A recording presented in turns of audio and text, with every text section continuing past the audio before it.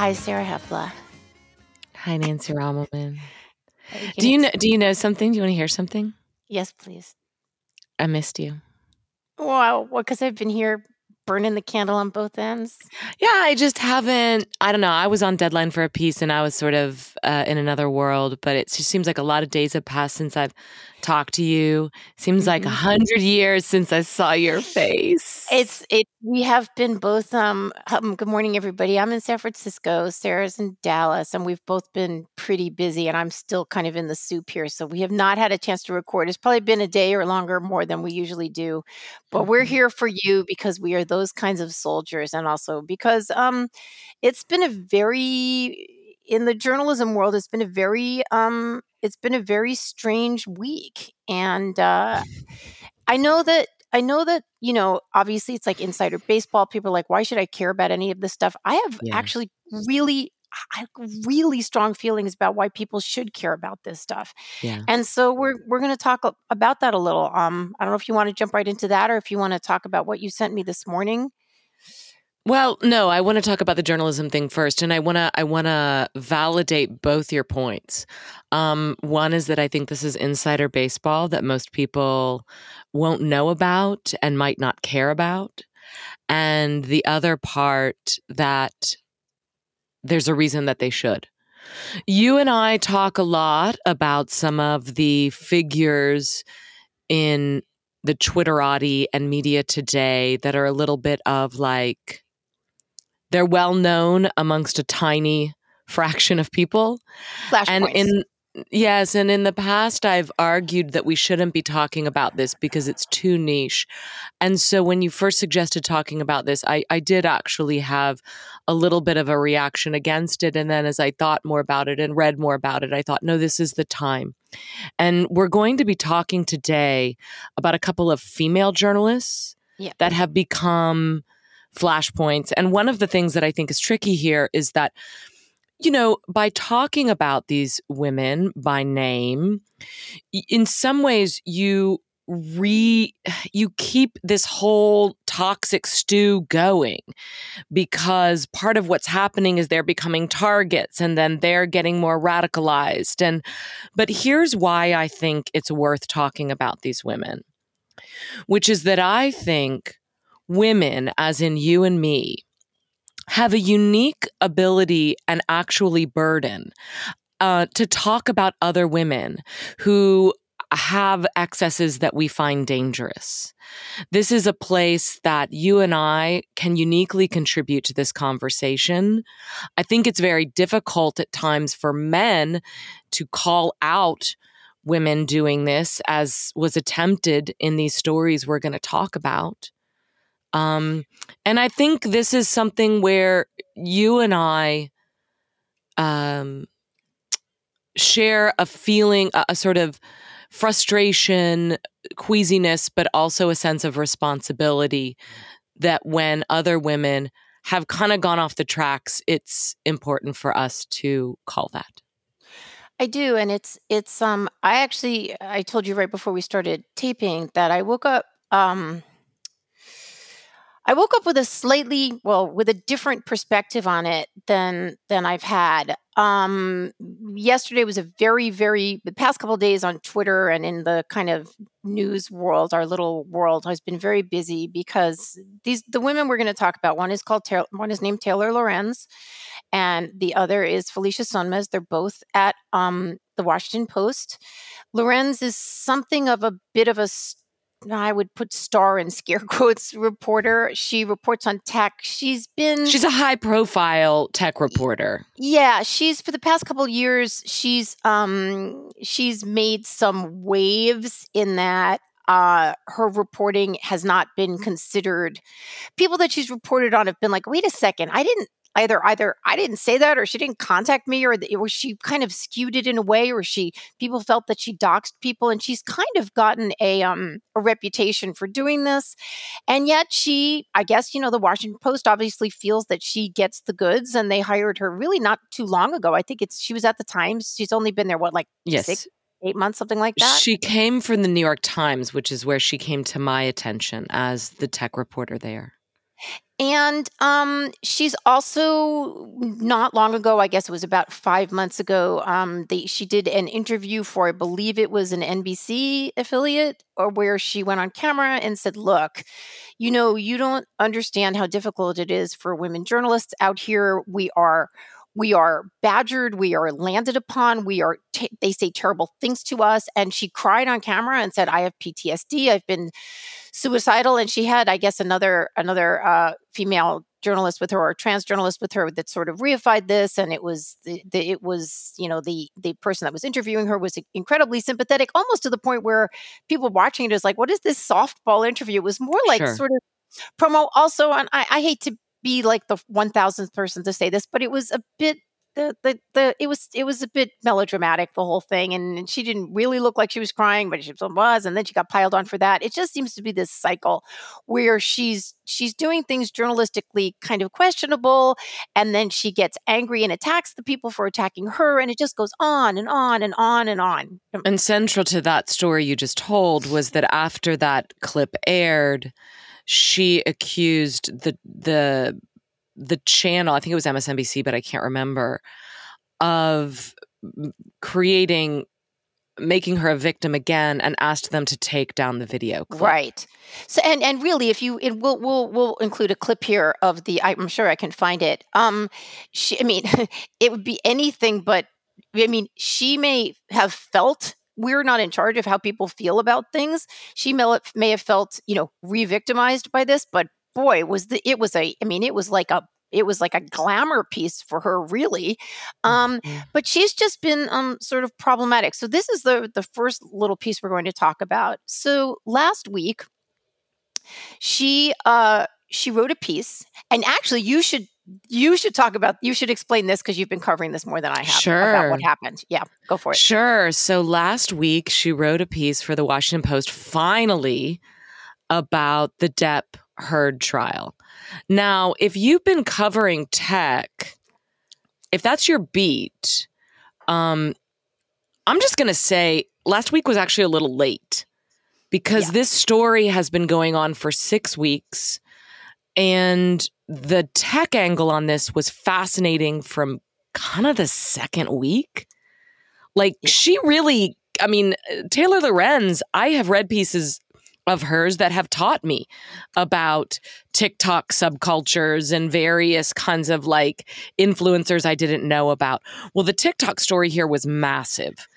And for whatever reason, she doesn't write about it until last week. And, the idea is a pretty solid one. It's basically that online media has won the Depp Heard trial. Okay. We saw very similar headlines and different stories. This is not a particularly good story either. I've read stories of Taylor Lorenz's when she first came to my attention. I want to say it was about something during the pandemic, and there were these influencers that were like partying on the Hamptons or something like that. I really can't remember the details, but it was an interesting story.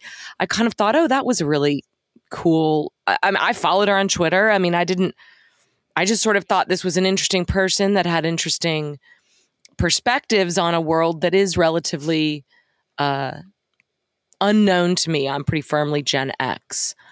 And so anyway, but this is not a good story. It's not a good story for a lot of different reasons.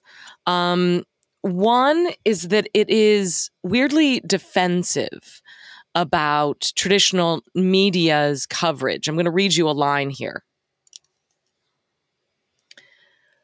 As traditional news outlets prioritized stories such as the leaked Supreme Court draft opinion on abortion, the war in Ukraine, and mass shootings in Buffalo and Texas, it left an opening for online coverage to set the tone with the Depp Heard trial. Okay. Okay. So, because foreign correspondents were covering the Ukraine war, the war in Ukraine, apparently this meant that other people in other departments did not have the bandwidth to cover the Depp Heard trial, where this is so disingenuous, and it's actually being printed in a newspaper where the very op-ed ran, and the silence on that issue has been deafening from the halls of the Washington Post. It is truly so it's very defensive. So she's saying, like, look, it's very defensive is what you're saying. It's like, we basically fell down on the job, but I'm going to basically say the reason is because, we were covering the war. We were nobly covering the things that mattered, and you guys were covering the crap that didn't.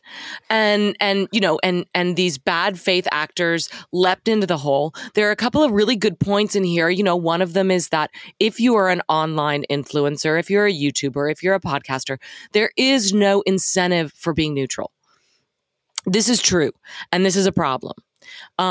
This is also a problem with actual traditional media as well, as cable news, as everything. But in other words, if basically the only revenue stream that was going to work for you really was going to be pro-Depp. There was just an enormous opportunity there. And so having a neutral setting tended to alienate both your viewers or listeners. People really couldn't build their user base. I mean, there are exceptions, like somebody like Nick Wallace, who had a very long, career as a BBC journalist behind him and had people supporting him on this. That's going to be your exception. If you're an amateur throwing in for this, then it makes sense for you to be on one side or the other. Most people chose Depp. Okay. This is all true. But where she goes, she tries to explain how some of these influencers have made major bank. And she references two specific, pretty high profile figures. One is a woman named Alida Mazika, I believe is her last name. She runs a YouTube channel called Legal Bites. She's a former or current lawyer, I don't know. But anyway, one of the things she did during the Depp trial was to basically create this community where they would, like, all these lawyers would watch it together. And it's a bizarre thing. I watched some of it yesterday. I mean, I again, this is not my world. And watching four lawyers watch a trial while hundreds of people scroll and make comments is just like, it's sort of like a little bit of a multitasking hell for me, and so it's not my deal. But anyway, she did get a lot of support. The other person is this interesting anonymous figure called That Umbrella Guy. That Umbrella Guy has done a number of really popular YouTube videos. He became part of the trial, mentioned a few times from the stand, because one of the people that went up to testify during rebuttal was this guy from the Hicksville trailer palace that had seen a tweet he'd put online and then responded to it. It didn't happen that way. And that's how the Depp team found him. And so the notion of whether this is a journalist that Adam Waldman, the lawyer for Johnny Depp, has been communicating with, or whether this is a PR plant that is just leaking stuff. I mean, I will say, if you go to the YouTube channel, is not hard to figure out the bias here. The videos always have that YouTube thing that really kind of makes me mad, but it always gets my attention. So take that for what it is. But it'll say, like, Amber Heard destroyed on the stand, and it's like a picture of her yelling, or like Amber Heard betrays one of her friends, and it's like all caps. It's very Drudge Report kind of. Oh my God, totally. Okay. And you see that on YouTube all the time, and that's definitely what he's doing here. But anyway, let me get to the point of this. Yeah. Okay. Sorry. Taylor Lorenz, focus. I'm sorry. No, I'm teasing you. Go for it. Taylor Lorenz mentions these two people, and the article says that they did not respond to her request for comments. So let's just make that very clear to the listener. Okay, when you're reading an article and, the person's talking about yada, yada, yada, meaning the journalist, she's writing the piece, and all of a sudden they'll break, sometimes parenthetically or sometimes just in the piece, like, we tried to contact, Legal Bites and that umbrella guy, but they did not respond to us. So when you're a reader, you're like, oh, well, they tried and the people did not respond. Now, you don't know what that means. You don't know if the guy was like in the hospital with a broken leg or he was in a coma or if he just chose not to because he didn't want to talk. You don't know. All you know by that statement is that the journalist has done her due diligence to try to get a comment from the person that she is writing about, which is, I'm sorry, this is journalism 101. Like, that is, if you write a story, if I'm your editor and you're a baby journalist and you come to me and you write an entire story about Sarah Hepola, and I'm like, well, did you try to call Sarah Hepola? And you say no, I'm like, go try to call Sarah Hepola. I mean, this is literally journalism 101. I will say in her defense, this is not an entire story about these two people. They were mentioned in passing. And it doesn't seem obvious to me that she would have had to contact them. It would have been good if she would have contacted them, especially because she cites how much they earned and seems to have gotten some of that wrong. Right. Well, okay. So you can even do that. You can even say, you know what? I'm writing this piece. I don't really feel like I need to. In which case, you do not state in the piece that you tried to contact them and did not get a response. Right? So that umbrella guy goes on Twitter as soon as the story comes out and he says, look, the Washington Post lied. They didn't contact me before including me in this story. And then Taylor Lorenz contacts him and asks if he afterward. And then he shares those messages with timestamps that show you that it happened after. Alita also says, like, apparently maybe she tried to reach out over Instagram, but anyway, that, she wasn't really contacted either. So the first thing that happens is that this is changed without any acknowledgement. They call that, stealth editing? Yeah, I had never heard that phrase, stealth editing. So let me just also back up a little. So let's say, like, for instance, I wrote something the other day, and instead of putting that 19 people, rest their souls, had died, 21 people had died in Uvalde, I had 19. I had a mistake.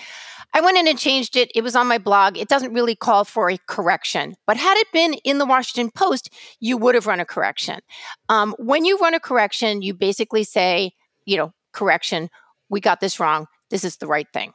All right. So I'm going to tell you something a little bit squishy happened to journalism and corrections and editor's notes when it went online. Right. Because one of the things that happened was that there was such a push to be fast and first that you would almost inevitably end up with a story. Like at Salon, we would do something called back editing, meaning that it was posted before it was ever even copy read. And so it was inevitably going to have misspellings, things like that. And you weren't going to make editor's note corrections. Not every little time for every tiny thing. No, it doesn't matter. And as an editor there, one of my goals when I would figure out, and I'm just going to tell you this, one of my goals was to get to the correction that somebody had pointed out to me very, very soon. Sometimes it was the writer itself. Sure. Before anybody else noticed it, so that I wouldn't have to addend an editor's note. Right. Because some of these stories were very long. They were 5,000 words. And once you get a bunch of people coming in, and you're going to have an editor's note that's just like, if you had to notate every single little thing. I'll give you an example. I had a piece that I ran 2 days ago, which I actually haven't put up here for the readers. If they want to see it, I will, or we'll put it in the show notes about what I'm doing here in San Francisco. And I mentioned Dianne Feinstein. I left out one of the N's in Dianne. Someone flagged it and said, Nancy, misspelling. I went in and corrected it. I'm not going to put an editor's note in there that I put a second N in Dianne's name. This is inconsequential. However, having said that, I contacted somebody and then I didn't, and then that got called out, that is grounds for a correction. So what did the, Okay, what did the this is stealth editing. This is stealth editing. Right. This is somebody trying to cover their we don't know who it is. It could have been her, it could have been the editor, it could have been a copy editor. We have no idea. Somebody tries to cover the tracks. And this being a very high profile story at this point, having all the eyes of the internet on it, you are not going to get away with this. So the Washington Post then offers a correction. The correction's not good enough. They offer a correction to the fact of the stealth editing. They offer another correction about the fact that there was like an incorrect attribution to Depp's lawyer, Adam Waldman. It's a circus. It's a disaster. And by the end of this, the editor's note, which is now at the top, is got to be the longest editor's note I've ever seen. After I was done with it, I was like, well, that was a good story. Exactly. The editor's note is more exciting than the story because they tried to, it's like a kid, right? The kid's like, did you steal the cookie? I didn't steal the cookie. They stole the cookie. So they put like half of the cookie back in the cookie jar and you're like, absolutely, that's half a cookie. And it's like, no, it's the whole cookie. And then they try to smash 2 more cookies and it's like, just tell me that you put. So anyway, the Washington Post did this. They did it badly. They did it publicly.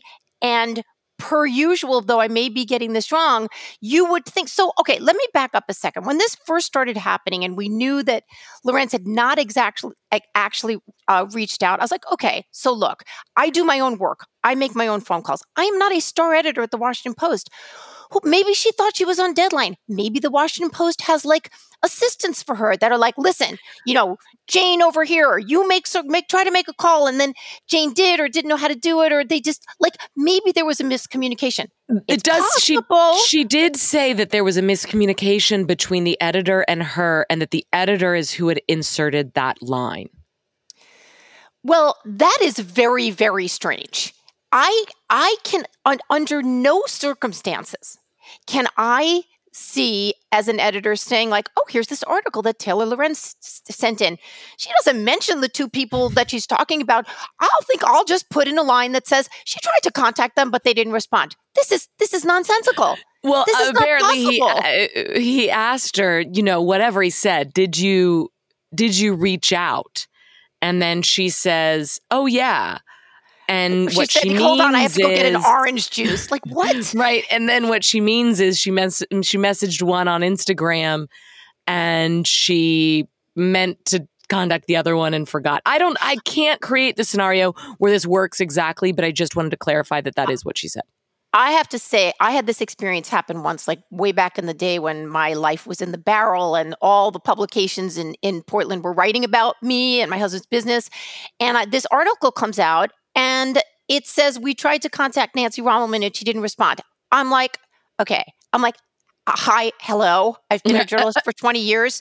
I have an email. I have a website. I have a telephone. You could have called any of my husband's businesses. How did you try to reach out? And it turned out like 4 minutes before she'd gone to publication, she sent me a message on Instagram that I didn't see because we don't follow each other. And I reamed her. I'm sorry. I reamed her, a new fucking asshole. I'm like, don't you say you tried to contact me. Do you know what I do for a living? And they took it out. They had to make a correction. And she's like, oh, well, And I'm like, I understand that times change and I understand that methods change. That's bullshit. So anyway. But that's a great story. But by the way, I've also had editors add erroneous things in my pieces. And it's shocking to me. I had a very similar, I don't want to get into it because it's too complicated and it caused me grief. But there was an editing miscommunication around a story that I wrote not long ago that caused a lot of grief. And I understand now how it happened. It was about somebody wanting to go on the record or not go on the record. And it got that lost. Could be super messy. Like you have to be so careful. I had, I can't get into it. We'll, when we get to the next story, I can allude to it, but I had someone contact me yesterday and, it's just between us. We know each other and it's like, I can tell you this, but it's off the record. Like it's off the record. Like that's it. It doesn't there's no squishiness about that. I did ask her if there was one person I could share it with who she knows and trusts, and she said yes. But otherwise, it's like, no, you can't. And if you, for some reason, shared that with your editor because he or she needed context and then he or she misunderstood and included it, your you're going to get, it's very, very troublesome because who's going to trust you again? Well, and right? This was a case where the guy had not said off the record, but it was sort of understood that he meant it in a certain context. Right, and this got in right. the hands of a top editor who added something that was not the context in which he said it. So if people don't know what this is, you sometimes have two editors. You have an editor that works on your story, then you have a top editor that's usually less familiar with the details. And things get broken along the chain of communication because they're starting to communicate about it. You're getting left out of the conversation because it's too many people, but you're the one that has the information. And sometimes you don't see the piece before it ran, which was the case here. Blah, blah, blah. That is a lot of inside baseball. Wait, one more thing, and then we'll get back to the story. I'm going to give our listeners a tip because they may find themselves in this position. If you're talking to a journalist or a writer and you're telling this whole entire story and blah, blah, blah, blah, blah, blah, blah, and then 2 days later, you're like, I didn't really feel like, and you call them and say, okay, by the way, all that's off the record. Can't. It's not. It's on the record. So you just be careful. I mean, you can, like, if you're in the middle of telling me a story and you say, oh, and then I stole that thing. Oh, wait a second. I don't want to include that little bit that I stole that banana. Fine. I'm going to leave that out. But you cannot call me 2 days later because you had a change of heart because it's already on the record. So just letting you know. A little caution there. It's a good piece of advice. Let's go back to Lorenz. That's basically that dust up. I mean, you know, there's not much more to say about it except that, you know, at the time that this happens, it's like, oh, wow, the Washington Post is really not covering themselves in glory, as one might say. But then came this other scandal. One question, did Lorenz, because Lorenz has a tendency, as the person we're about to talk to does, to paint herself as the victim here. Did she again say she was the victim here? Because if she did, I missed that part. I think so. I followed so many Twitter scandals yesterday and so many characters, and I've gotten it a little bit lost.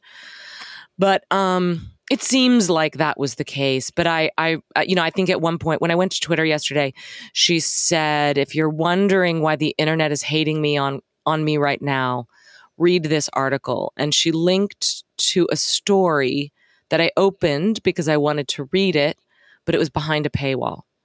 And by the way, this is a huge part of the legacy media versus YouTube, TikTok drama. You know, when I was talking to James from Court, my buddy who became a social media influencer because of his accidental sort of viral picture in the Depp trial, one of the things I asked him was, do you read newspapers? And he was like, oh, God, no. And I was like, why? And he was like, well, like half of them are behind a paywall, first of all. I can't. Right. That's right. So where are you going to go? You're going to go where it's free. So speaking of that, you know, a couple of times, our friend Matt Welch has linked me a tweet of someone's, including Lorenz's. she blocked me about a year and a half ago. You mentioned this the other day. I have no idea why. We've never had any. The only thing I've ever had communication with her is about a year and a half ago. She posted this thing. It was like someone's like engagement lookbook with all these pictures, and it was like so over the top. I mean, she had posted it because it was like so ridiculous, and all I commented, wow, the divorce book is going to be lit, like something like that. People liked it, laughed, haha. That was the only time I've ever had anything to do with her, and she blocked me. So I can't see what she's writing about. Can I ask a question? When you get blocked, do you get a notification? No, you don't. And I'm going to give listeners another tip.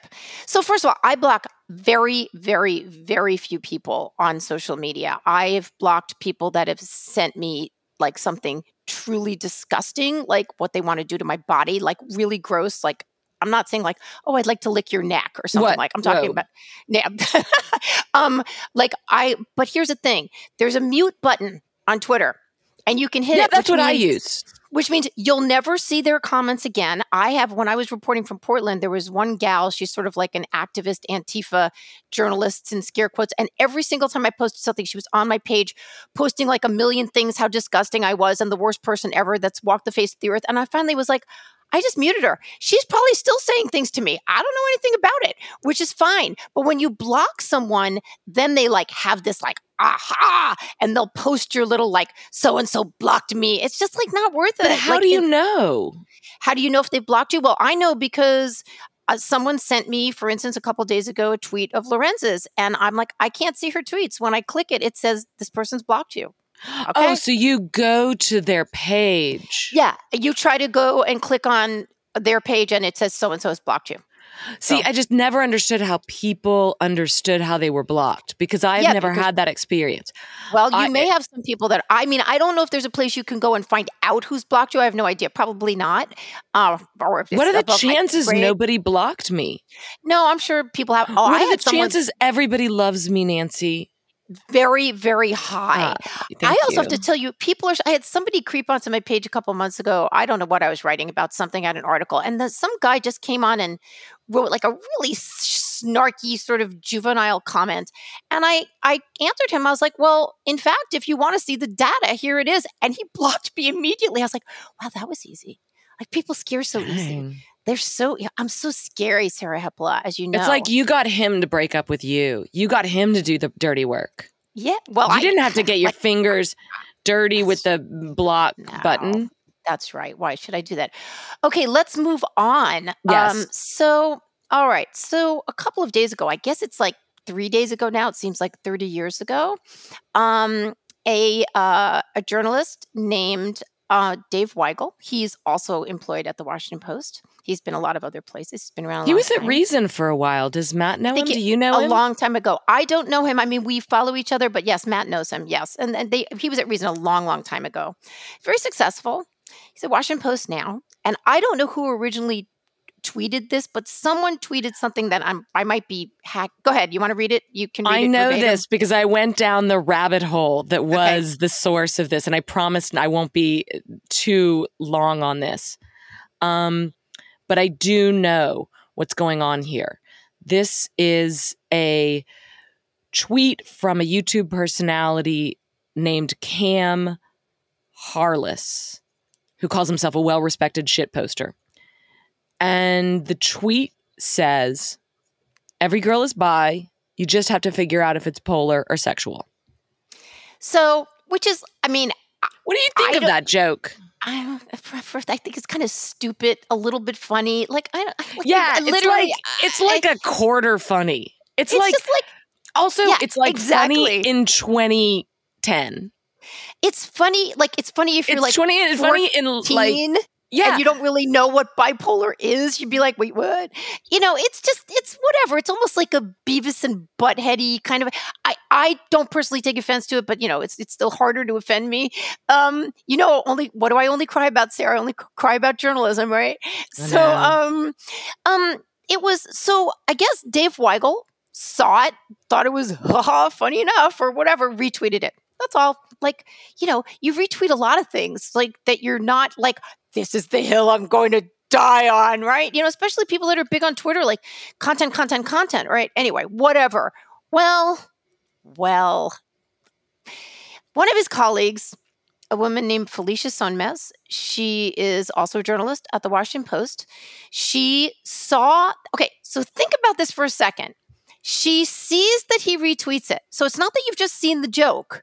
You're looking at who has retweeted it, which is, the little tiny letters on the top, retweeted by obviously probably thousands of people, but by Dave Weigel, her colleague. And what does she write? Because you always have this stuff in front of you and I don't. She reposts that and says, I'm not sure I have this one, but it basically says, so much fun to work at a place publication that allows this. Right. Allows this. Okay. So, all right. So here I'm going to just step back for a second as Nancy Rommelmann and say, if I'm at a magazine, or let's say it's you, or it's got to be a guy because there's a guy component here, right? Let's say a friend of mine who's a guy reposts something I think's in bad taste, or that I find offensive, or I find frightening. This is what I would do. I would contact him. Either by, DM, or I'd text him, or I'd call him and say, dude, what the fuck? Mm-hmm. I find this to be pretty gross, and I'd like to tell you why, and you're buying the fucking drinks. All right? Absolutely. And I am sure that this person, because he's a friend of mine, would be like, oh my God. First of all, I would either be like, he would say, I'm sorry, I'm an idiot, and I'm buying you 3 drinks. and I love you, and I love you. Okay, number one. Or he would say, "Oh, come on, Nancy, grow a thicker skin. This is funny. It's just stupid. It's a stupid joke. Forget it." And then, you know what I do? I'd be like, "Yeah, I got 16 stories to write. I got important things that I got to do here. Maybe I'm writing about the war in Ukraine. Maybe I'm writing about, something that a dead kid. Like I have work that's important. I am a journalist. I'm going to stop. I'm not going to cry yet, but it's coming. I'm a journalist. I have a responsibility to the public. My responsibility is to walk into stories and to tell them in ways that the public can understand.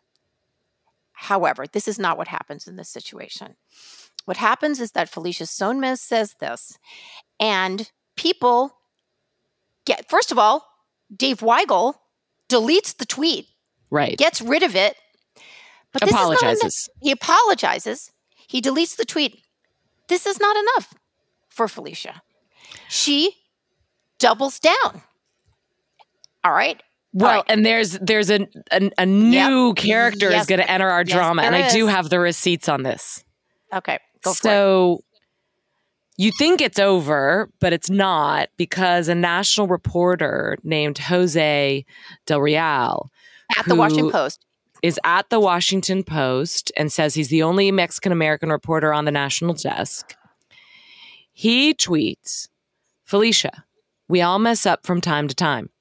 Engaging in repeated and targeted public harassment is neither a good look nor is it particularly effective." I disagree with that part, but it turns the language of inclusivity into clout chasing and bullying. Okay. She responds, because everyone's got their popcorn now. I mean, at this point, everybody's watching them. This is one of the things, is that like Twitter is just a bunch of bored people looking for a place to put their anger, outrage, and get their dopamine, right? And so this is like, there is shit going down at the Washington Post. Fight, fight, fight, fight, fight.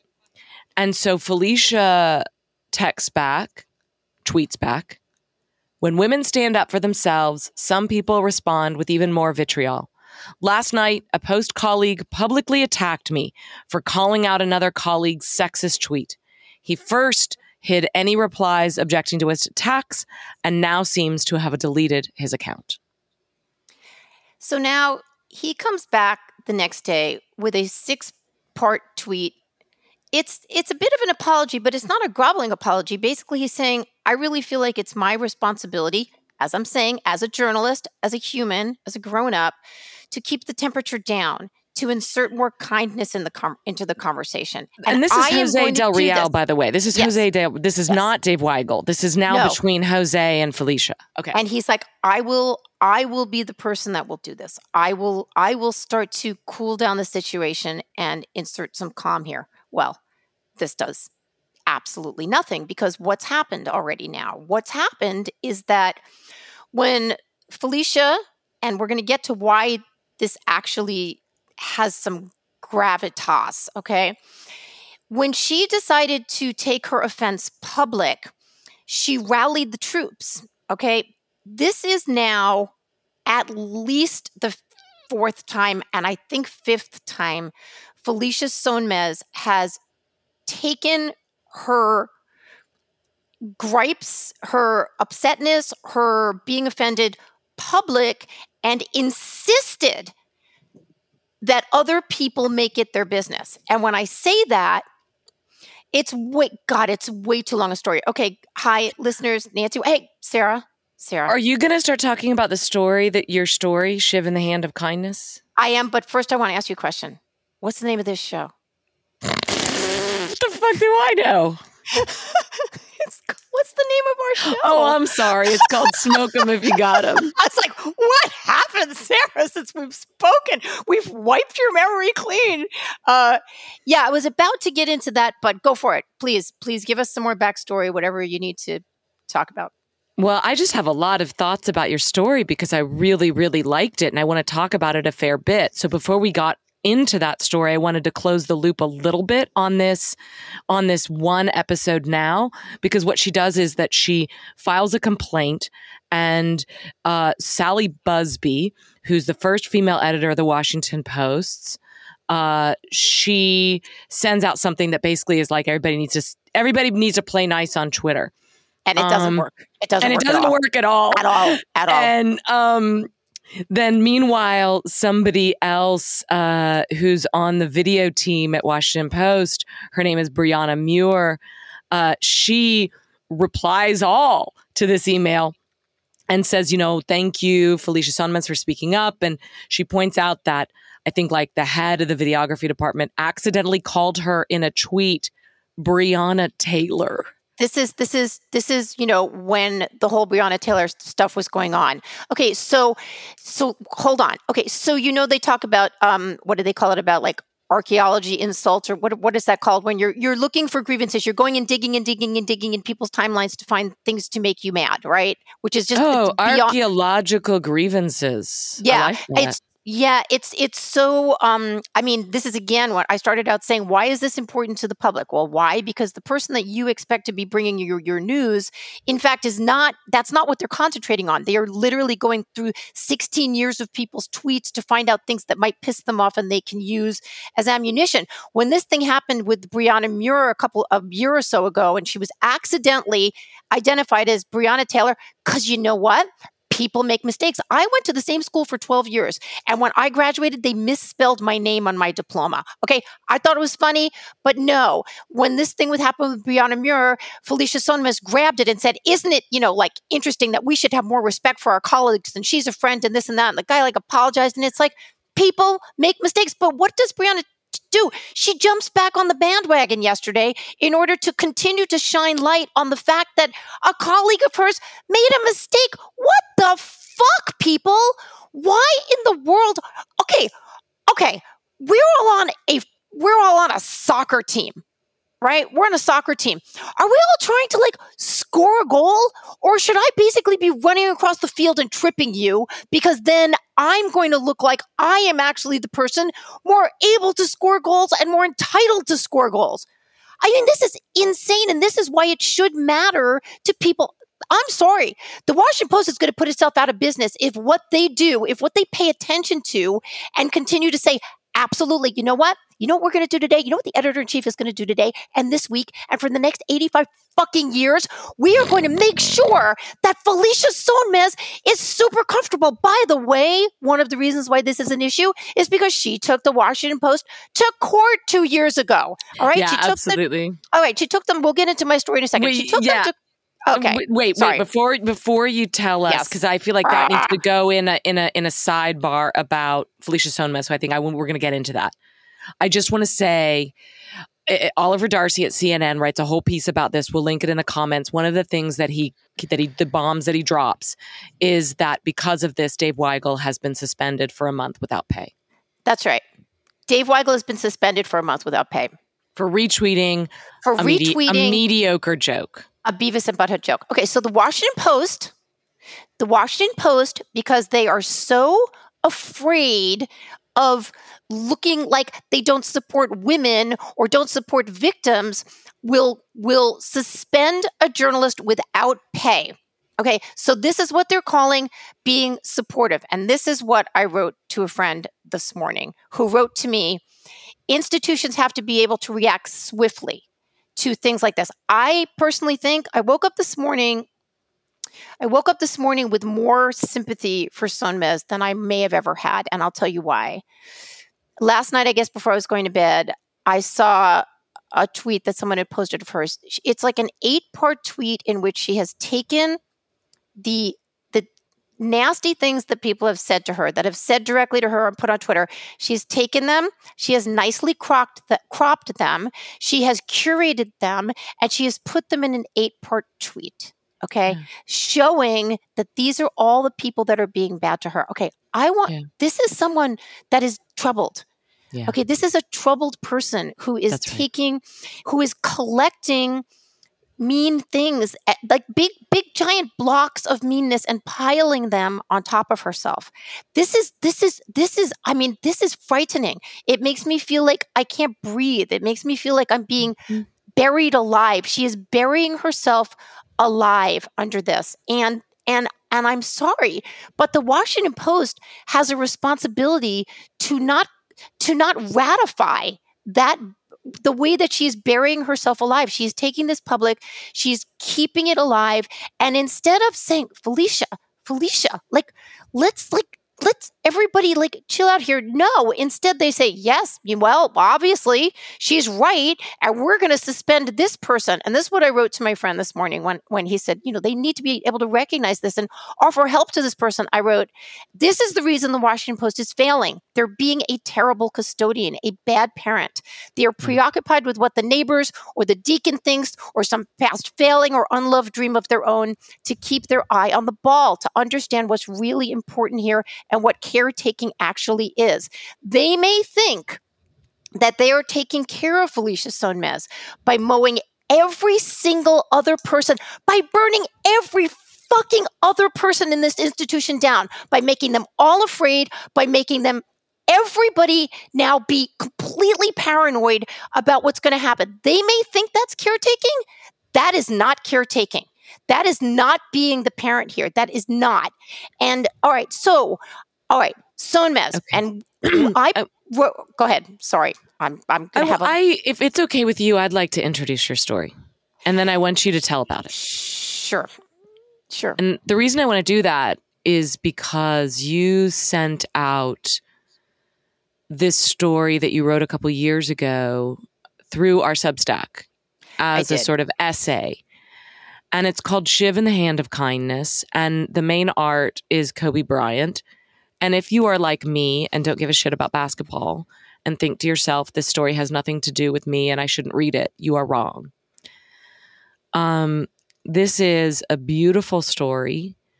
The moral complexity and generosity of this story is exactly the kind of thing I strive for in my own writing. And, it's interesting to me because as I was reading this again this morning, I was struck that this is not the kind of story I read anymore.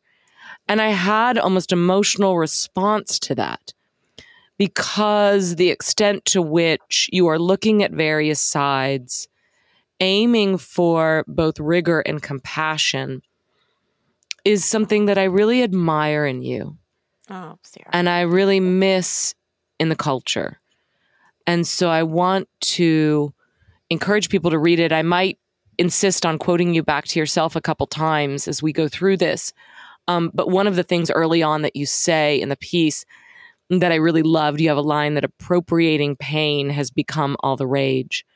And you follow that up with the sort of fascinating idea that sympathizing with pain often coincides with the lust to create it. That's great shit. Thanks, Sarah. So how did this article come about? I was actually in a lingerie store called Agent Provocateur. I know that place. Okay, I was in Soho, and for reasons unknown, I was trying on this crazy little white bustier bodysuit thing. And as I've been there. I've been in that place. So I need help closing it because it's got all these buckles and ties and everything. And as the young sales girl is buckling me up, someone else behind the counter goes, "Oh my God, Kobe Bryant just died in a helicopter accident." And literally the entire, everything stopped. And we're like, what? When I'm standing there half dressed, it's only the sales girls and me practically in the store. And we're talking and we're listening to the details. And it's so traumatic. I mean, the helicopter's gone down, and his daughter is there, and 7 or 9 other people are dead. It's horrific. And I get back home and I open up Twitter, and what is on there but Felicia Sonmez of the Washington Post saying, "I think it's important to remember people in their entirety." Totality. And linking an article that ran, was it in Jezebel? I can't remember. It's the Daily Beast. The Daily Beast a couple of years earlier, about how Kobe Bryant had been accused of rape several years before. He had not been convicted of it. I don't know the details of the case. I know he gave his wife at the time a big honkin' diamond ring, and it was, I guess, I don't know if it was dismissed or settled, and he apologized. It was dismissed, and I don't know why, and I wish I knew more about this story, but Well, You know, the story is, we're going to get a little off the rails here. The story is he was playing, I think it was, I'm going to get all the facts wrong. I'm sorry. You're the one that's good at facts. I think it might have been in Denver. They were playing a game. He was back in his hotel room. One of the young gals that worked there, I do not know the circumstances of how she wound up in his room, if she went voluntarily, if he coerced her and said, I need more ice. I don't know. But the story as it went was he basically threw himself at her, got her up against a door. I don't know what actually transpired in terms of the sex of it, but later on, she accused him of sexual assault. So, and it is so, I understand, especially knowing your attachment to basketball and a figure like Kobe Bryant, why this is so upsetting. But I do want to mention that this was kind of a standard operating procedure in certain circles, feminist circles, after David Bowie died, after certain Chuck Berry died, after a lot of these figures would die, there would be this person that would pop up and say, but what about the thing with this and that and the other thing? So it was something that was going on. Right. She's not the only person that did this kind of thing. And also, we were not, when Louis C.K., got in a world of trouble, he admitted what he did, and the women, corroborated it, or they started it off, and we kind of know what happened. We don't know what happened in the room with Kobe Bryant. Is it the case that basketball players and other celebrities are on the road, and sometimes they're having sex with people on the road? Yeah, I've heard about this happening. In any case, Felicia Sonmez tweets this, and I'm sorry to kind of get dramatic here, but she literally tweets it while the helicopter's still on fire. Okay, like, this is happening in real time. And people are understandably somewhat upset by this. I mean, Kobe Bryant is a world famous figure. He's also beloved.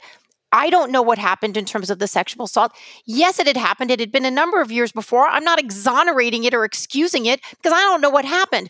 But the fact of the matter is, he and his daughter are burning to death in a helicopter. And Felicia Sonmez decides that now is the time to state this. Well, the reaction she got was not good, right? And she then goes on and says, well, that was interesting to have 10,000 people sending me death threats. And she makes kind of a big to-do out of it. She wants to go home. The Washington Post, I don't remember exactly what happened, but I guess they didn't get her a bodyguard fast enough for her taste. No, what happens is that they put her on suspension, which I found very surprising. And according to your story, it's because she posted a screenshot that revealed readers' personal information. Yes. And it was also decided that she was sort of tweeting out of her lane. This was not her and all the coverage seems to focus on the second part of it, that she was not tweeting in her subject matter, when this issue of the screenshot revealing readers' personal information seems like such the larger I think that actually was. So she was told to take down the tweet about Kobe Bryant. Okay, she was told, I don't know if by Marty Barron, who was the editor-in-chief at the time, she was told to take it down. I don't know. I don't remember my own reporting if she took it down or not, but she did tweet people's personal information, right? And so they suspended her for one day. And she went home and she complained. And then other people, like 10,000 people online, that yes, people were attacking her, but she also had, of course, the other side that was saying, I can't believe you're doing to this. I can't believe you're doing this to a victim of sexual assault, because Felicia Sonmez has made sure that her identity as a sexual assault victim is part of the record, and has complained about it, that the Washington Post would not allow her to report on certain subjects, including the Kavanaugh trial. She covers Washington, D.C. government, because she said they were not retaliating against her, but they would not let her report on sexual assault because she was a victim of sexual assault. Am I getting this right? Tell us about that. Yeah, you're okay, right. Yeah, Tell all right. us about that. How did she become a victim? Let's talk about this. Let's talk about this. And this is, the story covers this. All right. So it was back in Beijing. The LA Times had I'm going to forget all of my reporting. I believe it was the LA Times had a bureau chief there named Jonathan Kamen. Apparently, there was like, hey, it's a journalistic community back there in Beijing. They're young. They're partying. They're doing things. And Felicia Sonmez is there. She is not at the time employed anywhere, I don't think. I think she was on some sort of grant, but she's hanging out with the journalists because she's a journalist. Now, these are not people that are 20 years old. They're probably like late 20s, early 30s. They are at a party, and there's a lot of drinking that goes on. And I guess Jonathan Kamen and Felicia Sonmez know each other. We had to establish this. She's already been to his apartment one time before, not sexually, whatever. They get drunk. They decide to go back to his place and fool around. She has a moped, and he gets on the back of her moped, and she drives them to his apartment. While they are driving on the moped, they're hammered, apparently. He reaches under her skirt and touches her cooch. Guess she kind of doesn't like that.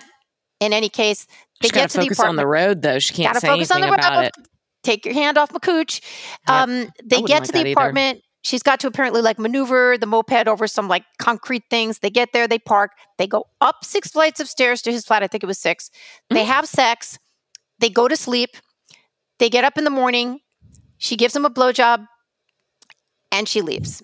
It's so bizarre, the details that we know about people's weird drunken hookup lives. No, I know. This is all germane. Yeah. I'm just saying, like, it is such a weird anti-pornography. All right. It's like pornography's shadow side. Anyway, I just want to say one thing, which is this whole story takes place in September 2017, just to give people a little sense of where it is. That is a couple weeks before the Harvey Weinstein story is going to break in October. Wait a second. But no, hold on a second. Wasn't it 2016? She doesn't make the complaint until 2017. But I think that the hookup was in 2016. We'll look that up. It's in the story. Okay. In any case, the fact of the matter is Jonathan Kamen has a girlfriend, okay? He has a girlfriend in the States, and he's not happy that he did this. And I don't know if he's fooling around with other people. I don't know. But in any case, he and Felicia do not continue a relationship. Okay. Meanwhile, Jonathan Kamen, by the way, he has a book deal to write a book. He's the bureau chief in Beijing. He's, a successful guy at the LA Times. All right. The Harvey Weinstein story hits in 2017. A woman, I don't remember her name, it's in my article, who Jonathan Kamen had way earlier had some sort of hookup with, writes a piece that she puts on Medium saying, I had a messy hookup. It was icky with Jonathan Kamen. I didn't like it. Basically icky sex. And I felt that he, maybe was too forward with me. Whatever it states. It's linked in my piece. And like, he's like, what? This is like coming out of nowhere. But you have to remember, it's now 2017. The Weinstein story is out. Me Too is starting to roll. And this gal wants to publish an essay, which is her right. She can publish the essay. He gets in touch with her. This is like a month and a half after Weinstein is broken. So there's like a whole fever in the culture. Fever. Me too, me too, me too. And people can write what they want. People can disagree about what happened. So he contacts the woman and is like, oh my God, like, I'm so sorry. And this and that. Whatever. I don't remember. I'm sorry. You got to read my piece. I don't remember what transpires. Oh, what happens? Is it a day after that piece runs by this other woman? Felicia Sonmez writes a letter. She turns it into the head of the press club, I think it's called, in Beijing, where Jonathan Kamen is the president, and says, so last year, I had a hookup with Jonathan Kamen, and I wish I had been sober enough to remember whether he raped me or not. I'm going to read you the exact quote. And by the way, Thanks. It is 2017. It's September 2017, which makes it about a couple weeks before the Harvey Weinstein case breaks. It's not until 2018 that she makes the complaint. Right. This is what she says. This is Felicia Sonmez. Many parts of the night remain hazy. I'm devastated by the fact that I was not more sober, so that I could say with absolute certainty whether what happened that night was rape. So I have so many reactions to this statement, and I know this is just not the point, and I might get like dinged for it. Like, is anybody going to bring up the fact that she drove a moped while she was hammered? Is there any like... Does anybody care about that? Is that just not, nobody cares? Well, no, because she's nearly in a blackout state. She's nearly in a blackout state and she was driving a moped. Or maybe she's not. That's you're thinking that. Obviously you have familiarity with this. I think she was drunk. I mean, that they all admitted that they were drunk. But I don't know that it's the case that she actually doesn't remember whether she was sober enough to remember. I don't know that that's true. This is a wild thing to say. It's almost like, can I just say something that's, I might regret it later, but it's like this idea that like, I'm devastated that I can't remember enough so that I can say with certainty whether what happened that night was rape. It's like, it's like she wants to have been raped. Well, yes, because this is, I mean, sorry, I can't say that that's exactly what she wants. But my thing that kind of trips the whole story up for me is, yes, you could be super drunk the night before, you go to sleep, you get up in the morning and you give a guy a blowjob. You're not still going to be that drunk. I'm sorry, you're not. I mean, why would you do that?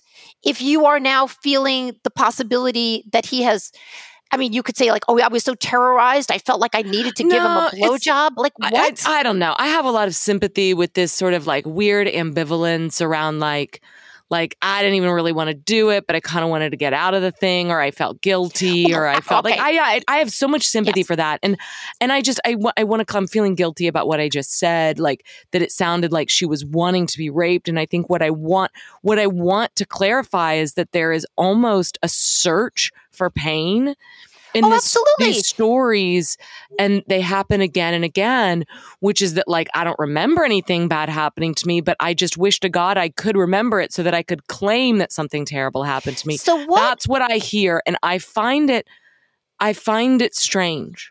So what if, I mean, I wrote this piece, I'll link about when Andrew Cuomo wrote this, he put the rape loophole law in New York State saying for exactly like a Sonmez, like could be a year later, whatever.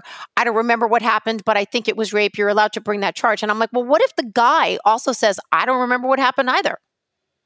Like, how do you make this stick? In any case, Sonmez writes this letter. It starts a big bit of a kerfuffle. They start asking him. It gets a little bigger. She doubles down. It gets bigger. It gets back to the LA Times. She doubles down on it again. Let's just cut to the chase, and the details are in my piece. He loses his job. He loses his book deal. He is utterly unemployable, and he has to go home and live with his parents. Okay? Now, what happens to Sonmez? She's celebrated. She is celebrated as a person who is standing up for women. She is celebrated as someone is taking her victimhood and is bravely bringing it out into the open in order to make things better for women so women will be believed. I find her to be an extremely troublesome hero. And I think that she's proved that again and again, including insisting not just in this past thing with Dave Weigel, not just with her friend Brianna Muir, not just with there was another one where she painted herself as the victim, but she also took the Washington Post to court and said, they have not been supportive enough of me when I was in these terrible straits. And as a victim of sexual assault, every single thing, and you guys can go on and look at this if you want to fact check this, Felicia Sonmez's identity, the reason why she has standing to continually press these issues and get people on her side, including the Washington Post Guild, the newspaper guild, they all signed a letter of support for her after the Kobe Bryant thing, is because she is a victim of sexual assault who is being re-victimized every time people, get angry with her or get mad that she tweeted about something about Kobe Bryant. Well, okay, but is she a victim of sexual assault? That to me, I have serious questions about it. I'm not the only one. Emily Yoffe wrote an incredible piece for Reason a number of years ago called I'm Radioactive about the Cayman story. Other people, and I'm going to read you a quote right now, I'll read you a quote right now from one of our favorite writers who we've talked about a lot, Caitlin Flanagan, who, again, this was not too long ago when, again, Felicia was complaining about the fact that people don't go to bat for her and what a terrible guy Cayman was. Caitlin Flanagan tweeted, Felicia, the person you're really angry at lost his job and his book contract. He's had suicidal episodes and no health insurance. He feels hopeless and he's living with his parents. What more do you want from him? You won. It's never enough. Felicia Sonmez, in my estimation, besides waking up with some sympathy for this woman this morning, that she's like heaving these gigantic blocks on herself, she's trying to fill some emptiness in herself that's unfillable. And she's trying to fill it up, it seems to me, by publicly humiliating and destroying other people. And I could be a terrible person and say she's totally cognizant and she's getting some joy out of this. Like, by publicly humiliating other people, we live in an era where this is what we do now. We take something that we don't like and we press a button and we instantly immolate them. It's sort of like a crash diet. Instead of actually like doing the work, it's like, I don't have to do the work. I'll just press this button and 10,000 people are going to say, oh, they're all for me. But I just feel like she's trying to fill up whatever it is in herself that hurts with the pain of others. And it's terrible. It's terrible for everybody. And I got to tell you, man, the Washington Post cannot say yes. That's the way we will make the world better. We will take somebody's terrible, terrible pain that the only way they know how to fix it is by destroying other people publicly. And we will say yes. We stand behind that, and that's the way we think journalism, and that's the way we think the world should run. And that is why I am saying it is important to the reader, because that is not the way we want to operate. We want to operate by loving people and saying to err is human, to forgive is divine. Somebody spelled my name wrong. Okay, whatever. You offended me. Let's go get a drink. Let's make the world move faster and with more care. Let's be caretakers for each other. And when people do these kinds of things and seem to delight in destroying other people for what they say is moving the culture forward, which is for making things better for women. How have we made things better for women, Sarah? How? I don't know. I think about that all the time. There's ways in which we have opened up space for women to talk about sexual dynamics that were more complicated than previous generations might have imagined. I would place them not under the umbrella of rape and assault. I would place them under the umbrella of things like coercion or complicity on either part, that women are socialized to be so kind and nice and not hurt feelings, and men are socialized in some ways to be sexual opportunists.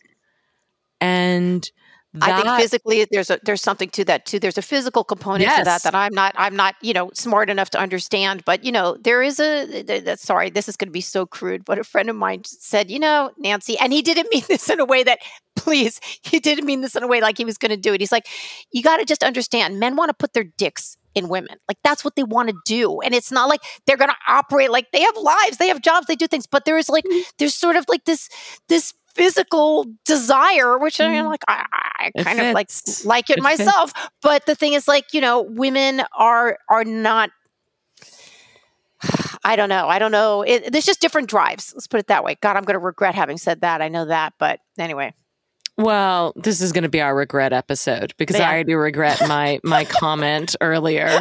And I'm sort of like, oh my God, I've been living this thing in my head where I'm like, oh my God, I'm going to get canceled for that. And what's going to happen? And it's just like, but I want to go back to what I think this movement has done, which is to, in many ways, disrupt an idea of sort of happy hedonism that was going on at the college level and in pop culture in general, which is that we were in this sort of post-feminist era where women were having casual sex and it was awesome and everybody was happy. And, you know, what you're seeing in a lot of these stories was that, in fact, it was like a lot of it was messed up and there was a lot of unequal dynamics and there were hidden agendas and a lot of things that I think because people lack language or because they want maximum thrust, they go towards the language of assault and rape. But I think what we needed was more,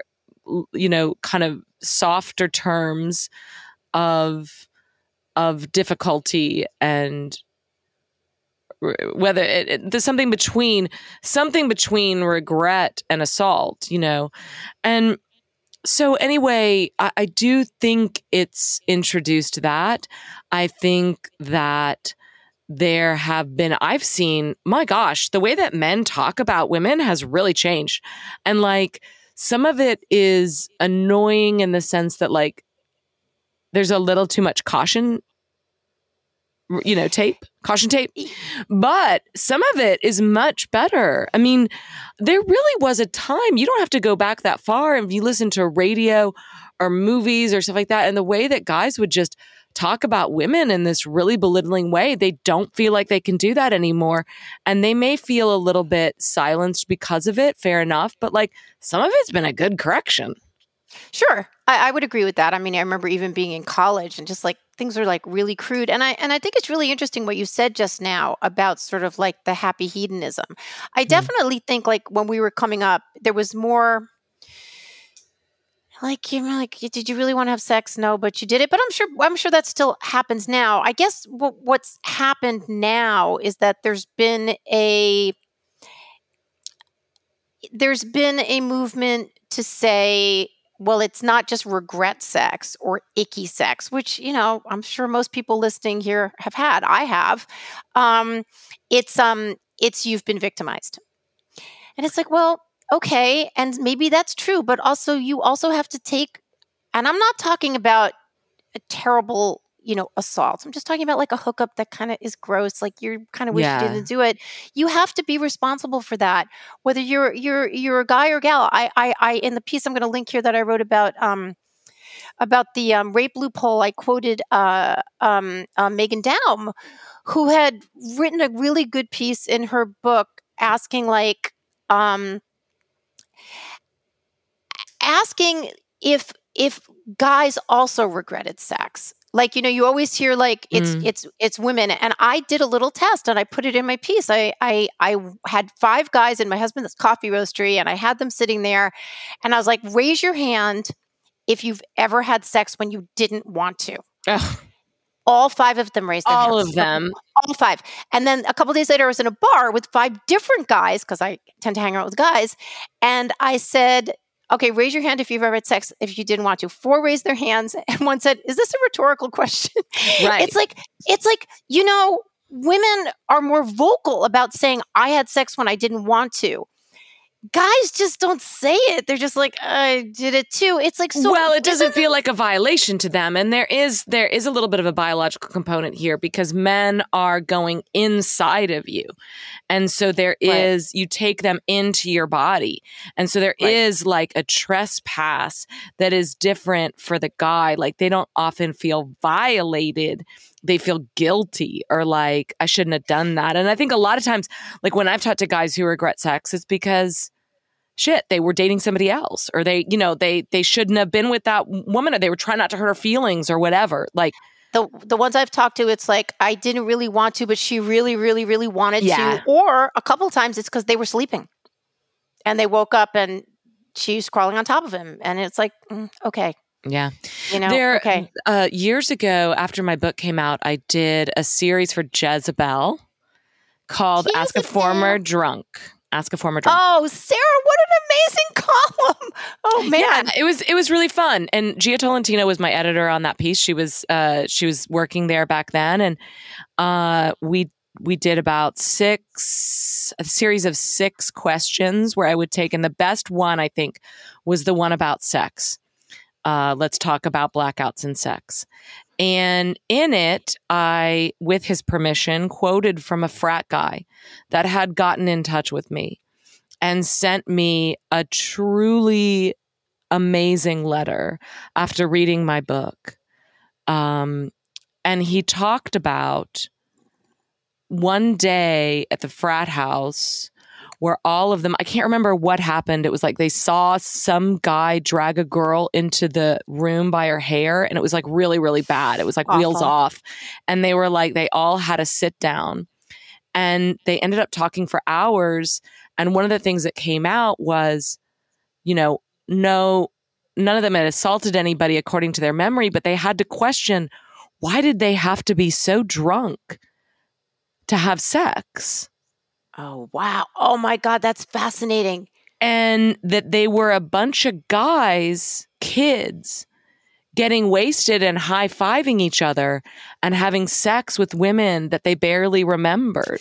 And what was the reason for this? And he tells a story about a friend of his that was in a blackout and cheated on his girlfriend, and the devastating consequences of this, that this guy felt so bad. I'm gonna amend what I said about my friend, insisting that men just want to do that to women. I gotta say, and maybe it's just the guys I know, that is not at all the way they've operated in life. When I've known them as young adults or adults, it is definitely not a prerogative to bang every girl at all. It's actually kind of, I don't know, like you take it kind of seriously. I mean, I know when you're a kid, you don't know, you're trying, you're this, I don't know if I want to do this, but like when you know what it's actually about, like you don't just do it indiscriminately. Am I being too romantic here? No, but I've talked to a couple of men. One, I love, one, took sex so much more seriously than me. Yeah. Always found it very sacred. And that's exactly the word that I've been told, that they found it very sacred. And when I heard that, I was like, yeah, that's actually right. And it's too bad that we don't, sort of understand that at 14 as opposed to 34. This was one of the things that I really woke up to in my sobriety, because in my drinking years, I was on such a quest to salve that part of me that never felt pretty enough and chosen. And so even if you would choose me for the night, that was good enough. And isn't this so, I'm sorry, I don't know why I woke up feeling tenderly for Felicia Sonmez, and I think tenderly might be a little extreme, but one of our readers apparently likes it when we use this word. You're trying to fill up something that can't be filled up by something that it's a vapor, or it's a dick, it's some booze. It doesn't actually fill you up. What does is sacred, and you can't buy it at a store. You can't get it from 10,000 retweets. You can't get it from your union saying they're behind you. It's more ephemeral, and that is something that if we're lucky enough in our lives to get to the point where we understand that, then we can be filled up and then give it away, spill it out to the rest of the world, right? And that's the only thing I would want to do. And then you see people, they're just in so much pain, Sarah. And I know that that's not popular. I understand people are super angry today. I'm angry too. What do you mean? I understand, popular? Like on people are angry. Like I feel bad for Dave Weigel, man. I feel bad for people that like. Why would you not feel bad for Dave Weigel? I do. I mean, I'm just saying. But then if I'm also saying, I also feel bad for the other party. I feel bad for both of them. Why can I not feel bad at both sidesism? Fuck that.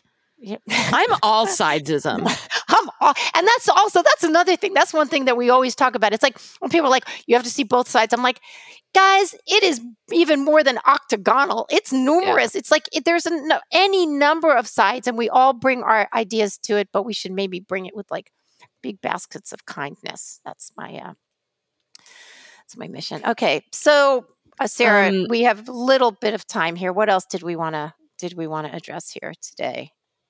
I don't know. I just want to talk about sex with you now because it's so Oh, interesting to okay. me to think about when I got sober and how one of the things that was so clear to me was that, like, if sex didn't mean anything, like, I'm sorry, if sex was no big deal, why did I have to be so drunk in order to do it? Does that make sense? If sex was Yeah. truly casual and no big deal and nothing mattered, whatever, which was a lot of my language at that time, why did I have to be so drunk? True. It's not And like going to the store and buying sushi. Exactly. And so when the alcohol was gone, one of the things I realized was the valence of it, like the ability to let somebody into my body. And I went through a period of years and I was with somebody during these years, and I just really felt like it was almost holy to do that. And my friends, I would tell this to, completely is. It yeah. completely is. And then I would tell this to my friends who were kind of like, it's kind of more like, what if you just want sex to be like fast food? And I was like, right, but why would I? But so anyway, since then that relationship, ended. And since then I've had a different relationship with sex. And sometimes I do also have fast food. And sometimes it is not holy. And one of the things about this post-pill world that we have been living in for some 60 years now, 55 years or whatever, is that you can have a casual sex, meaning that you won't have devastating consequences of having a child or the heavy consequences of having a child. But I really think that a lot of this stuff that's working itself out through the culture is an acknowledgement, either unconscious or conscious or whatever, that that sex does matter. That sex has consequences, whether it has consequences like the two that we think of, which are things like pregnancy or STD, that it has its way with us and our minds and our bodies. And sometimes the truth is that it's tougher for women than for men. I do think, even though men are the ones that I know that often have a little bit more, not always, I don't know, I'd say about half and half with the taking sex seriously thing. But it doesn't, like, I think women do get attached easier. I know I do. They do conflate sex and love a little bit faster.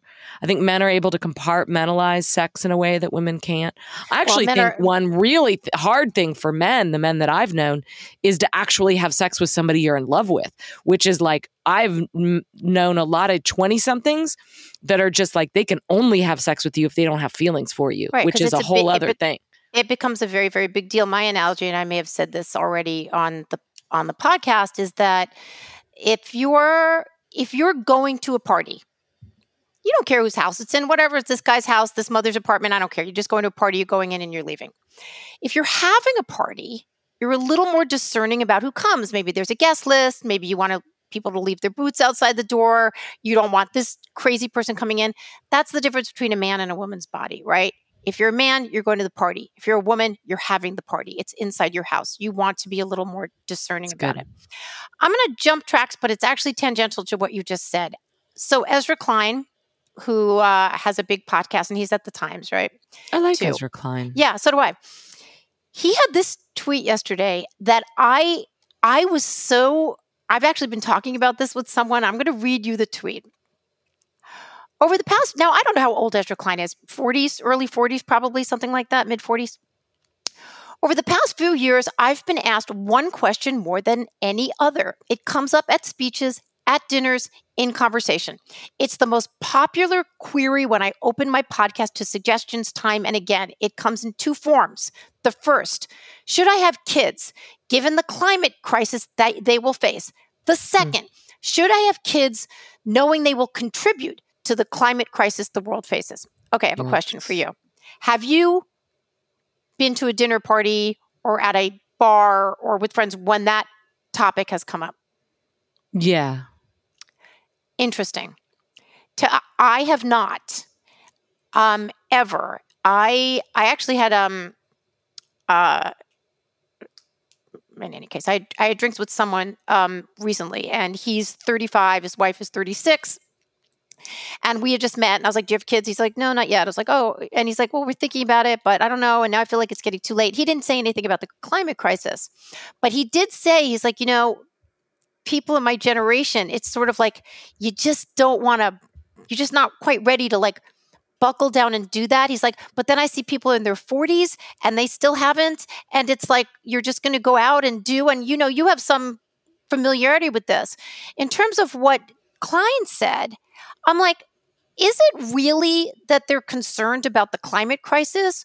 Or is it that they just don't feel that they want to tie themselves to children, which is fine. You definitely do not need to have kids, but for I mean, the thousands of people he knows, this literally is what they're thinking. I do not want to. And by the way, you know what? One of those kids you have, Mr. Ezra Klein's friends, might solve the climate crisis. I'm just saying, Well, a few thoughts here. One is that Ezra Klein is 38 years old. Okay. He that places him for the last 3 to 5 years firmly in the category of people that would be talking about having children, because it has become, especially in elite circles, mostly a concern for 35 to 40-year-olds. I agree with you about the idea that this is, I mean, in some ways, I think it's like everything else.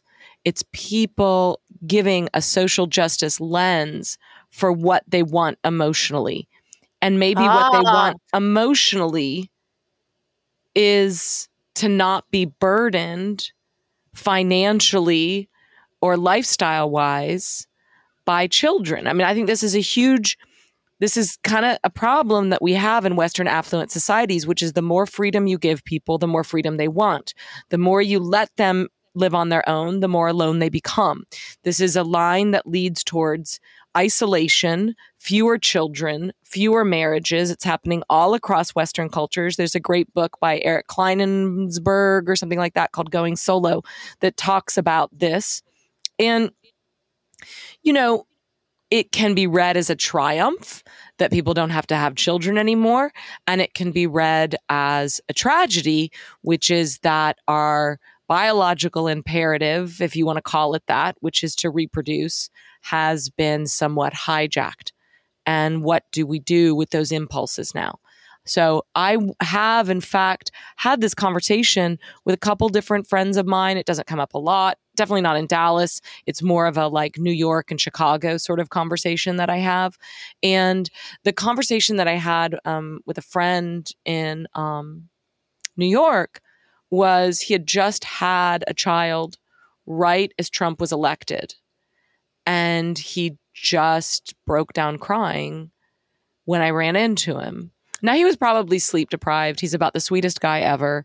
But it was like he was so scared at the world that he had brought a child into. And I'd just never seen anything like that before. That, you're like, you run into somebody with a new baby and they're like, he was crying. Yeah, I mean, I feel for the guy who probably was sleep deprived, and I know that Trump made people crazy. The world is a beautiful place. Donald Trump, even though of course he had influence, he was the most powerful man in the world for a while. We make our worlds. The world doesn't come, with 7 billion pieces already assembled, right? You have your little piece, your little family, you build out from there. I remember sitting with a friend of mine. He was in his early 30s, as was his girlfriend, and they said, no, maybe mid 30s, and they're like, well, we can't have kids because we don't have money. They were each making $250,000 a year. Right. Yeah.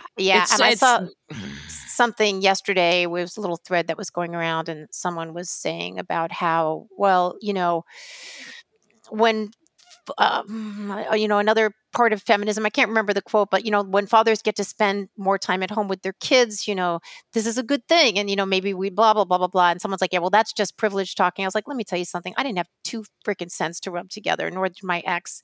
And you can have the baby if you want the baby, and you make it work. Almost all of our parents did. I mean, I know we're of a different generation, but the idea that you have to have everything all completely set before you bring a child into this world is absurd, because that's not the way The it other works. thing is that younger generations are convinced they know whether or not they want to have children. And one of the things that I've gotten to see now as my friends have become parents is how many of them did not want children, but their hearts were changed by having children in a way that they now find they would never change it. They would never change it, especially the men. You know, I think women, my female friends, are more ambivalent about motherhood than my male friends are about fatherhood. I'm trying to find the tweet because, you know, I always get my tweets wrong. But in any case, I'm not going to be able to find it. Well, I wanted to have a child when I did. So did my ex. She opened the world for me. We've already talked about that.